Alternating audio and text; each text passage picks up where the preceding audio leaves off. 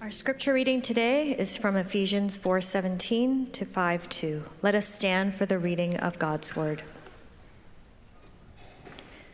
So I tell you this, and insist on it in the Lord, that you must no longer live as the Gentiles do in the futility of their thinking. They are darkened in their understanding and separated from the life of God because of the ignorance that is in them due to the hardening of their hearts.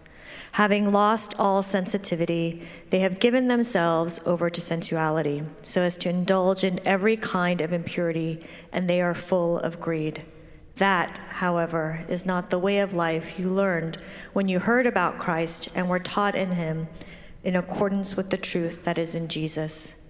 You were taught, with regard to your former way of life, to put off your old self, which is being corrupted by its deceitful desires, to be made new in the attitude of your minds, and to put on the new self, created to be like God in true righteousness and holiness. Therefore, each of you must put off falsehood and speak truthfully to your neighbor, for we are all members of one body. In your anger, do not sin. Do not let the sun go down while you are still angry, and do not give the devil a foothold. Anyone who has been stealing must no longer steal, but must work, doing something useful with their own hands, that he may have something to share with those in need. Do not let any unwholesome talk come out of your mouths, but only what is helpful for building others up according to their needs, that it may benefit those who listen. And do not grieve the Holy Spirit of God, with whom you were sealed for the day of redemption. Get rid of all bitterness, rage and anger, brawling and slander, along with every form of malice. Be kind and compassionate to one another, forgiving each other, just as in Christ God forgave you. Follow God's example, therefore, as dearly loved children, and walk in the way of love, just as Christ loved us and gave himself up for us as a fragrant offering and sacrifice to God. This is the word of the Lord. You may be seated.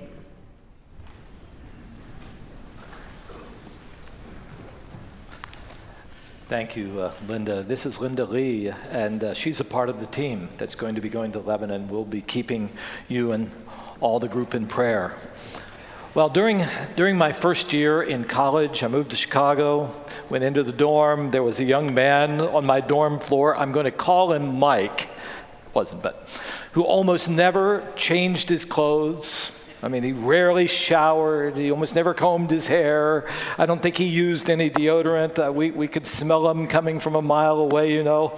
So you know how it is with 18-year-olds. We decided we'd help Mike out a little bit by sometimes throwing him in the shower or by shaming him in every way we knew how to try to get him to clean up. One time, we even put our money together. We didn't even have that much money, but we put it together and we went out to the store and bought these toiletries, you know, some soap and shampoo and deodorant and things, and we put them all in a care package for him. We mailed it to him anonymously, and we waited with bated breath. So one evening, we were sitting in the lounge on our dorm floor, and in comes Mike. He's just bubbling over with joy. He had the package, and he said, "Guys, look what somebody sent me. I don't even know who did it." He said, "But I don't use this stuff." So he started giving it all right back to us. I'll just tell you, eventually we just gave up on Mike. Well, a few months later, we were all down in the student center. I think it was a Monday night watching a Chicago Bears football game when the elevator door opened and off walked. It looked a lot like Mike. I mean, we thought it must be a cousin, or maybe it's his brother. But this guy, he had new clothes on. His hair was combed, and you even smelled of Armani cologne. So we looked at, but then we saw the truth. This was Mike, but it was a new Mike, and we just couldn't figure out what had changed him. So we were just baffled there. A few moments later, the elevator door opened. And she walked out. Then we knew what had happened. Her name was Amy. Mike had met her and had immediately been smitten with love, and for some reason, we couldn't figure it out, she seemed to like him too. But she had told him in no uncertain terms, "You either clean up or I'm not going out with you." And I'll tell you, I learned something powerful that day. What rules, shaming, and manipulation cannot change, love can. Love can. I tell you, I thought of that story again when I read through this text and was getting ready to preach the sermon to you. Ephesians 4:17 to 5:2 that Linda has read for us, I think is one of the most profound passages in the entire New Testament about the way that God has promised to transform our lives. We'll just have to race through it. It's just so much that is rich there. But already at the very beginning, if you miss everything else, I want you to know this, that the transforming work of God in your life is an act of His love for you. That's why there is always hope for us. So we're going to begin. We're thinking about the need for all of us to have our lives transformed. That starts with these first 5 verses. They run from verse 17 to 21, and I want to highlight that one phrase, "You must no longer live as the Gentiles do." What we have here are some pretty strong words. They run parallel. If you were here last week, after telling us all the things that God had done out of His grace for us, then the Apostle Paul says, from this prison, and very strong words, he says, I want you to learn to walk, and that's the word that he uses, walk worthy of the calling that you have in Christ Jesus. Now, starting with verse 17, he does the flip side of it. He says, now I've got to tell you, you dare not walk in the way that the Gentiles do. Very strong words that he says there. But there's something really striking about him saying that, because most of the Christians in the church, at that first church of Ephesus back in the first century, most of them were Gentiles. What could he have meant when he said, you Gentiles don't live like Gentiles? Got to think about that. Are you thinking about it? I hope so. Let me say first that Paul was not saying nasty things about unbelievers out there in the world. You know, I started going to church when I was about 6 or 7 years old. I've heard this text preached, and again I've heard the preacher say, look, this is how bad people are out in the world, so don't you spend any time with the people out in the world. They will all pollute you. That cannot be what this text is about. And for one reason it's this, because that isn't the way Paul lived his life. He was always going out and engaging with people in this world. That's not the way Jesus lived his life. And I'll be encouraging you to read about how he did. And he's always going out and interacting with and entering into a relationship with people. Now, I know, and as Linda was reading, and if you have your Bible in front of you, you can look at verses 17 to 21. It seems to have some awfully harsh language.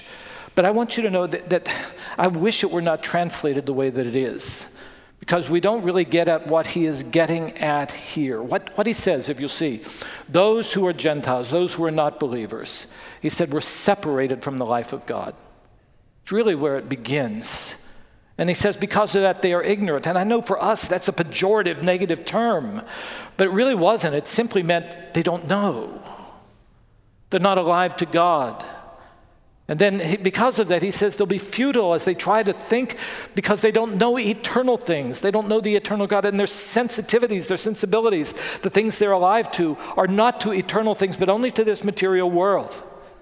Because of that, if you don't really know God, all you can live for is what you know. They go after the things that will fulfill their lives, which will be often pleasure, and he talks about even money or greed. So do you see what he's getting at here? Basically, he is saying that people who don't know God, you can't expect that they're going to be able to know how to live for God, because they've never been made alive to him. But he says, we have come alive through faith in Jesus. We too, Ephesians 4, we read it together this morning. We were dead in our own sins. We were the same place, but no longer are we there. Now we are alive to God, and our lives should be different. And what he was doing was preaching not to the world as a whole. He was preaching about people like us at church. He said, you say that you're alive to God, but you live as if you're dead to God. If you know him, your life has to be changed. So I'll tell you one of the points. I'm going to write it here so you can see it, because I think sometimes what I experienced growing up is what we often do. The point of this is that Jesus followers need to spend less time saying how bad people in the world are and spend a whole lot more time showing people the new life that we have in Jesus. That's really what he gets at here. Yeah, I have one person agrees with me, so I'm glad. And that's really what he's writing about. In fact, the Apostle Paul writes about this in other places. The place that he writes about it most directly is in 1 Corinthians chapter 5, verses 9 to 13, because apparently in one letter that he'd written, they misunderstood it, and they said, we're not going to spend any time with those people out in the world. And this is what he wrote them. I wrote to you in my last letter not to associate with sexually immoral people. Not at all meaning the people of this world who are immoral or greedy or swindlers or are idolaters. In that case, you would have to leave the world.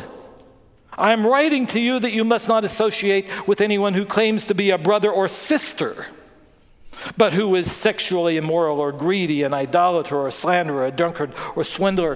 What he's saying is when you come to Jesus, you should start wanting to know God and live for him. He brings us into one church family, as we talked about last week. As we do life together, sometimes we should correct one another and help one another when we see people walking away from the Lord, calling them to come back to the Lord.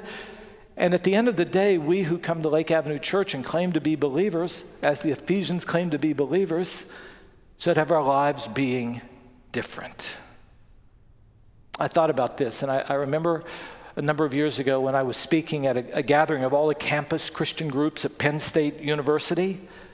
Before I got up to speak to them, they had a young man who had grown up in a church like ours, but in coming there, it had sort of a real awakening in his heart. And they could see the difference that Christ was making in his life right there on the campus. And they'd asked him to share what was making the difference. And I remember he said this. I don't know if I got it exactly right, but I think I'm pretty close. He said, all this kicked in one day when I woke up to myself and saw no difference between my life now and my life before knowing Christ. Even more, I saw no difference between the way I was living my life and the way my friends were living theirs. And I knew something was wrong. And he was right. Something was wrong. I mean, if God comes into our lives, it should start making a difference. So let's start thinking about that. There is a decision that should begin to lead to transformation, that sort of launches this transformation of our lives. And that's what verses 22 to 24 are all about. And in these verses, I want to highlight these two phrases. Put off your old self. Put on the new self. So here, the word picture that Paul uses, language usually used for putting on and putting off clothes. And he says, before coming to Christ, you're going to be involved in this world that is so imperfect, and so that's like old clothes. When you have on these old, smelly clothes and you're going to go and have if Mike was going to be having a date with Amy, she would tell him to change, right? So put those things off and put on new clothes. I mean, it's an image I think all of us can understand, right? And he says, when we do this, it's going to lead to this, verse 24, something that is created to be like God in true righteousness and holiness. Boy, I read that language and I say, that's God's goal for you and me. We were made in his image. We've walked away from it, but he wants to restore that, created again to be restored to the image of the one in whose image we were made. His goal for you personally and for our whole church is that we'll become more and more like the God in whose image we are made. Becoming like that will make us look more and more like Jesus. And do you remember last week I said what God has given us so that we can actually become that? He's given us his word. He's given us his spirit. But he's also given us one another. And in the life of the church, through his Spirit, he gives each one of us gifts. You remember he said, it's like a body where each ligament, as it's working alongside of one another, the whole thing becomes strong, and it becomes that together. So in this, it is the work of God Jesus died to bring about this new self in us. The Holy Spirit is given to bring about this new self, this new life in us. He's even created us and put us in this church to have that happen. We do have a role in it, and that role is in this language, something we have to intentionally and consciously by faith put off, and someone or something we have to put on. Now, the really unique thing about this is what Paul says we have to put off and what we have to put on. A lot of people in his world said, you've got to put off that hatred that you have. You got to put off that anger that just seems to be there.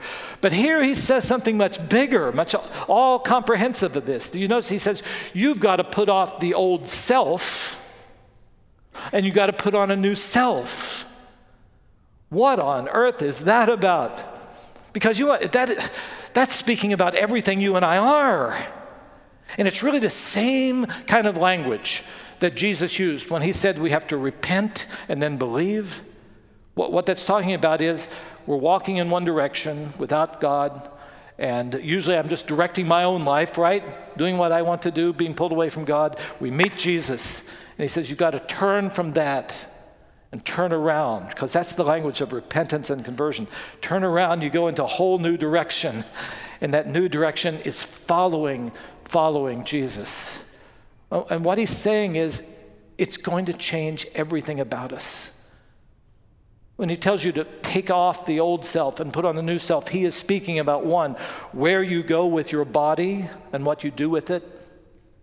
He's talking about our minds, where you go with your mind, and what you put into it. It has to do with those goals of our lives. For whom are you really living? For yourself, for your own accomplishments, or really to bring glory to God? It talks about our inner motivations, this selfness of us. What is it that motivates you? Trying to get ahead, winning the battle, a big reputation? What is it? Or is it just really gratitude to God and wanting to express that in some way to him? If I can boil it down, and I've written it for you here.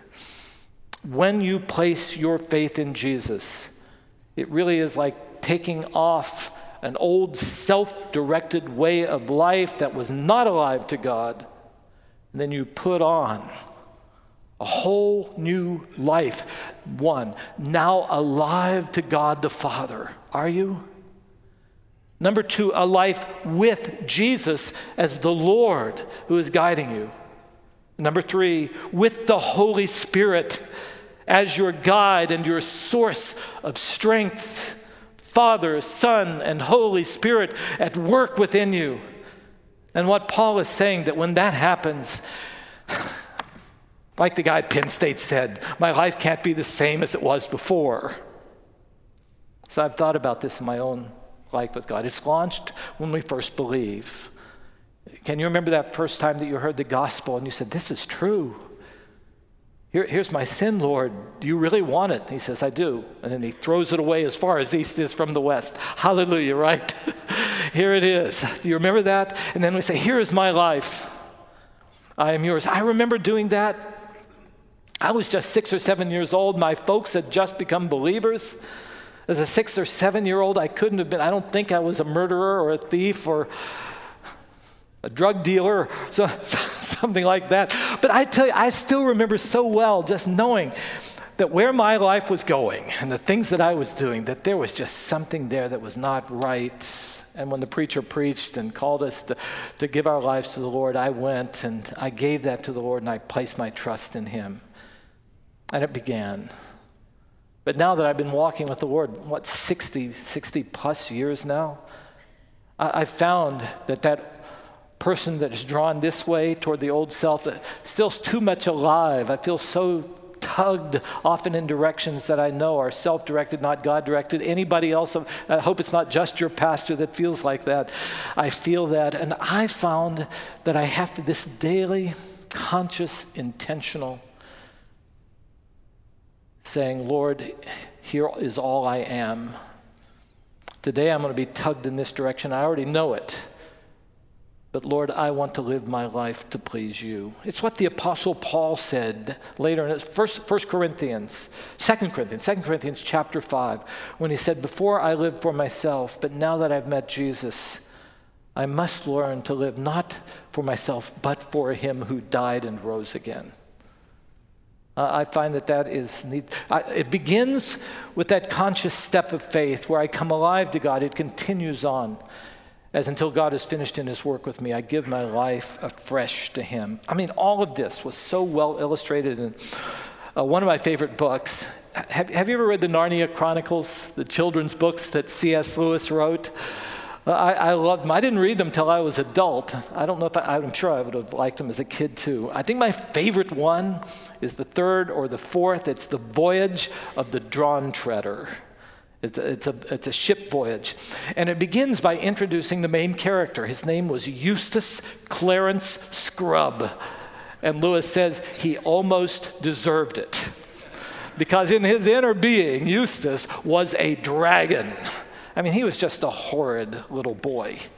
And one day he woke up, and he wasn't just a dragon on the inside. He had become a dragon on the outside as well. And it seems like he was okay with being a dragon on the inside, but he didn't want to be a dragon on the outside, so he tried to pull off that dragon skin himself. I have a picture up here just to have you envision this sort of thing. But in the book, it tells us every time he tries to take off the skin, it just grows right back again. It's kind of like our lives. I'm going to stop doing that. I'm never going to do that. You go right back out and do it. So he tried to change this whole old self himself, and it didn't work until the Christ figure, the lion Aslan, came and said to him, you will have to let me undress you. I love the way that Lewis writes about it. The lion made a cut so deep into Eustace that it went right into his heart. And Eustace came and told his friends, after that, the lion went out and dressed me in new clothes, the same ones I have on now, as a matter of fact. So, see, that's how it begins. That's how it begins, this encounter of faith with the Lord Jesus. But then it goes on, and I love this part as well, in which Lewis writes, it would be nice and fairly nearly true to say that from that time forth, Eustace was a different boy. To be strictly accurate, he began to be a different boy. He had relapses. There were still many days when he could be very tiresome, but most of those I shall not notice. The cure had begun. And so I tell you, that cure begins when you make that first step of saying, here's my life, I entrust it all to you. And then it continues as we walk step by step with him. Which brings me to the third thing I want you to see. Some evidences. Maybe you can look into your own heart here. As we get to verses 25 to 32, there's some evidences that God is actually at work in your life. And he talks about those evidences are going to come out right in the way you deal with other Christian people, right within your church family. And it's going to culminate with this phrase, be kind and compassionate to one another, forgiving one another, as in Christ God has forgiven you. So again, this takes us back to the last section I preached to you about in Ephesians 4, 1-16, that when you become a follower of Jesus, you're brought into a relationship with God, but the other part you've just got to own, he brings us into a relationship with one another too. He brings us into one church family and tells us the only way we're going to grow is if we love one another and we serve one another. It's like a body, he says. Each part has to play its own role. And what he says here now is this: if God brings you into the life of the church and you just keep thinking and behaving the same way you did before you came alive to God, it's not going to work. You'll tear one another down instead of building one another up. And in verses 25 to 32, he just spells out some of the ways that should be seen when we gather with our church family here at Lake. And it's amazing language to look at. Stop stealing from one another. What was happening in that church? He even uses this like, stop brawling. Did you notice that? I don't know if I would have wanted to go to the church. And he says, that's the church I've put you in. You stick there and just stop doing those things. He speaks practically about matters about how we talk to one another.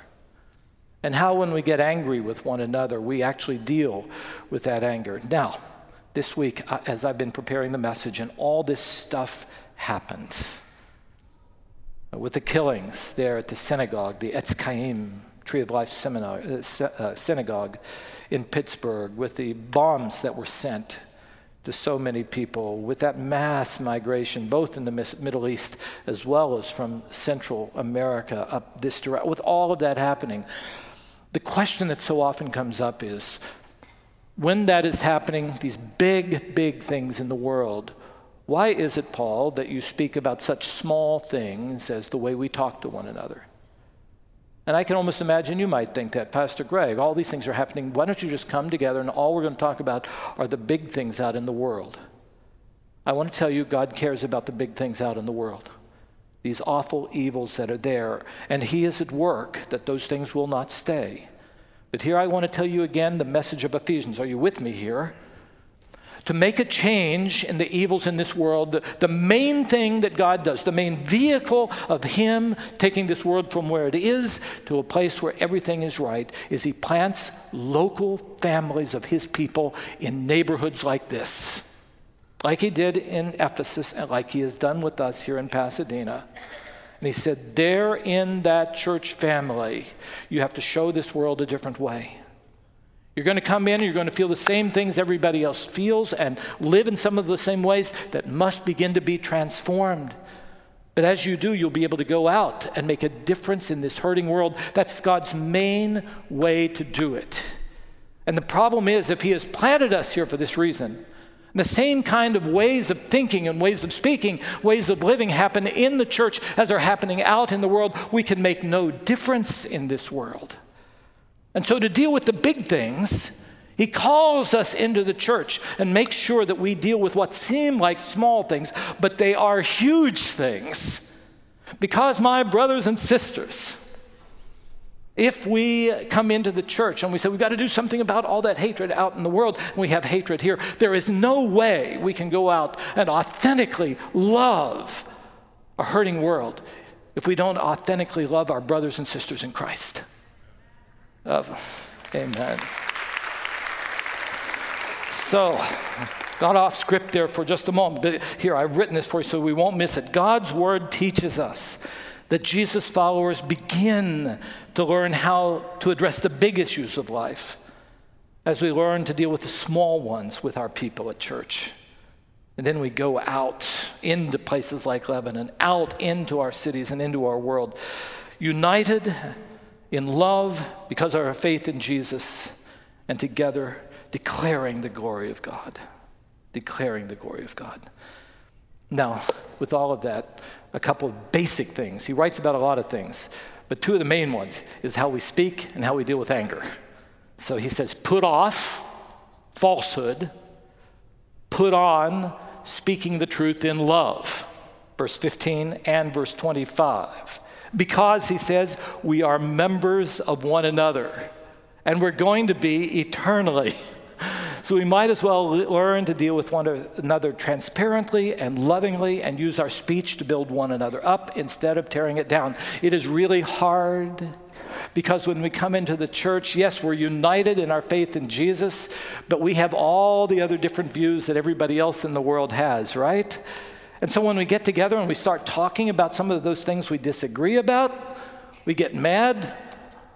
What do we do about that? Sometimes we can yell just like you see on TV, and we get angry and then just stalk off. And he deals with that too, and he says, be angry and do not sin, but don't let the sun go down on your wrath. So that's the second thing. Put off anger that tears down people.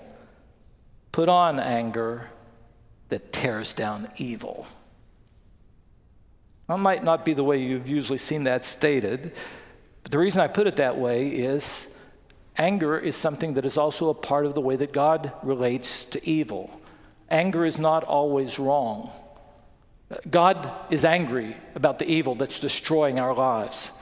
God is angry about the evil that is destroying this world that he loves with his whole heart. There is a rightful place for anger, but our anger has to be directed against the evil, not to tearing down the people who themselves are being destroyed by evil. So when we get to be angry, I mean, his words are so important. When you get angry, don't sin. When you get angry, don't just engage in the same thing that the one you're angry with is doing. And especially, don't let the sun go down on your anger. And you know why, don't you? Because anger is that kind of thing, when it goes into your inner being, it just festers and grows, and it eats you alive, and it destroys those around as well. Brothers and sisters, we direct the anger toward the evil, but we just don't let it fester inside of our inner beings. And in fact, verse 29, these words are very concise and convicting. So whenever you're feeling those things, don't let unwholesome talk come out of your mouths. Instead, so helpful to me, what is helpful for building others up according to their needs, other-centered.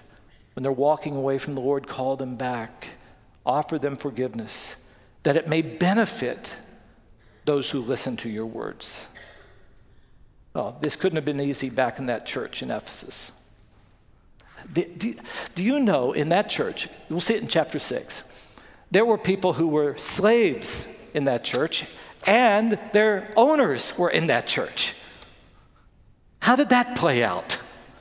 What if the slave became the elder? How did that play? This could not have been easy. But somehow they worked through that, through the power of God's Spirit. And that gives me great hope that whatever we deal with in our broken world, the Spirit of God is great enough to draw us together so that we will bring glory to his name. So I'll give you again, verse 29. So here's what we've got to do with one another, brothers and sisters. Be kind and compassionate to one another, forgiving each other. How? Just as in Christ, God forgave you. Now, last thing, I got to give you something to take home before you're gone. And you'll see these two phrases. I've taken one phrase from the early part, verses 20 to 21, one phrase from the end, chapter 5, verse 1. Learn Christ. That's literally what he says there when he says, you have heard Christ. He says, learn Christ. And then he says, be imitators of God, loving just as Jesus loves you. I want to give you this because almost every time I preach a sermon like this about transformation, people come up to me and say, Pastor Greg, I see what we have to become, but now tell us how we actually do that. And I always sense they want to have a checklist, you know, sort of check, check, check, kind of like fixing a car. Okay, is this parts functioning? Is this working? Does it just need some oil? Check, check, check, and then poof, we're going to be perfect. I just got to tell you, brothers and sisters, we don't fix very fast. Using his image, we're more like a body than like a car. And in a body, every part has to sort of be functioning and growing together. So it is a process, and it takes a lot of time. And it's also something that works, as our song said, from the inside out. Biblically, it is God's work within us, and it is something that takes time. But there is one thing that I'm going to give you today that I think you might actually engage in that I have found so helpful in my walk with the Lord, and it's taken from those two phrases: learn Christ, be imitators of God, living a life of love. What does that look like? How can I imitate God? Well, look at Jesus, he said, as Jesus loved us and gave himself for us. The point is this, and I started with the story of Mike and Amy, because when there's somebody we really love, we want to please them. And then I mixed this with something that my daughter sent me. My grandson, Brooks, really loves his dad, and it's really clear wants to become like his dad.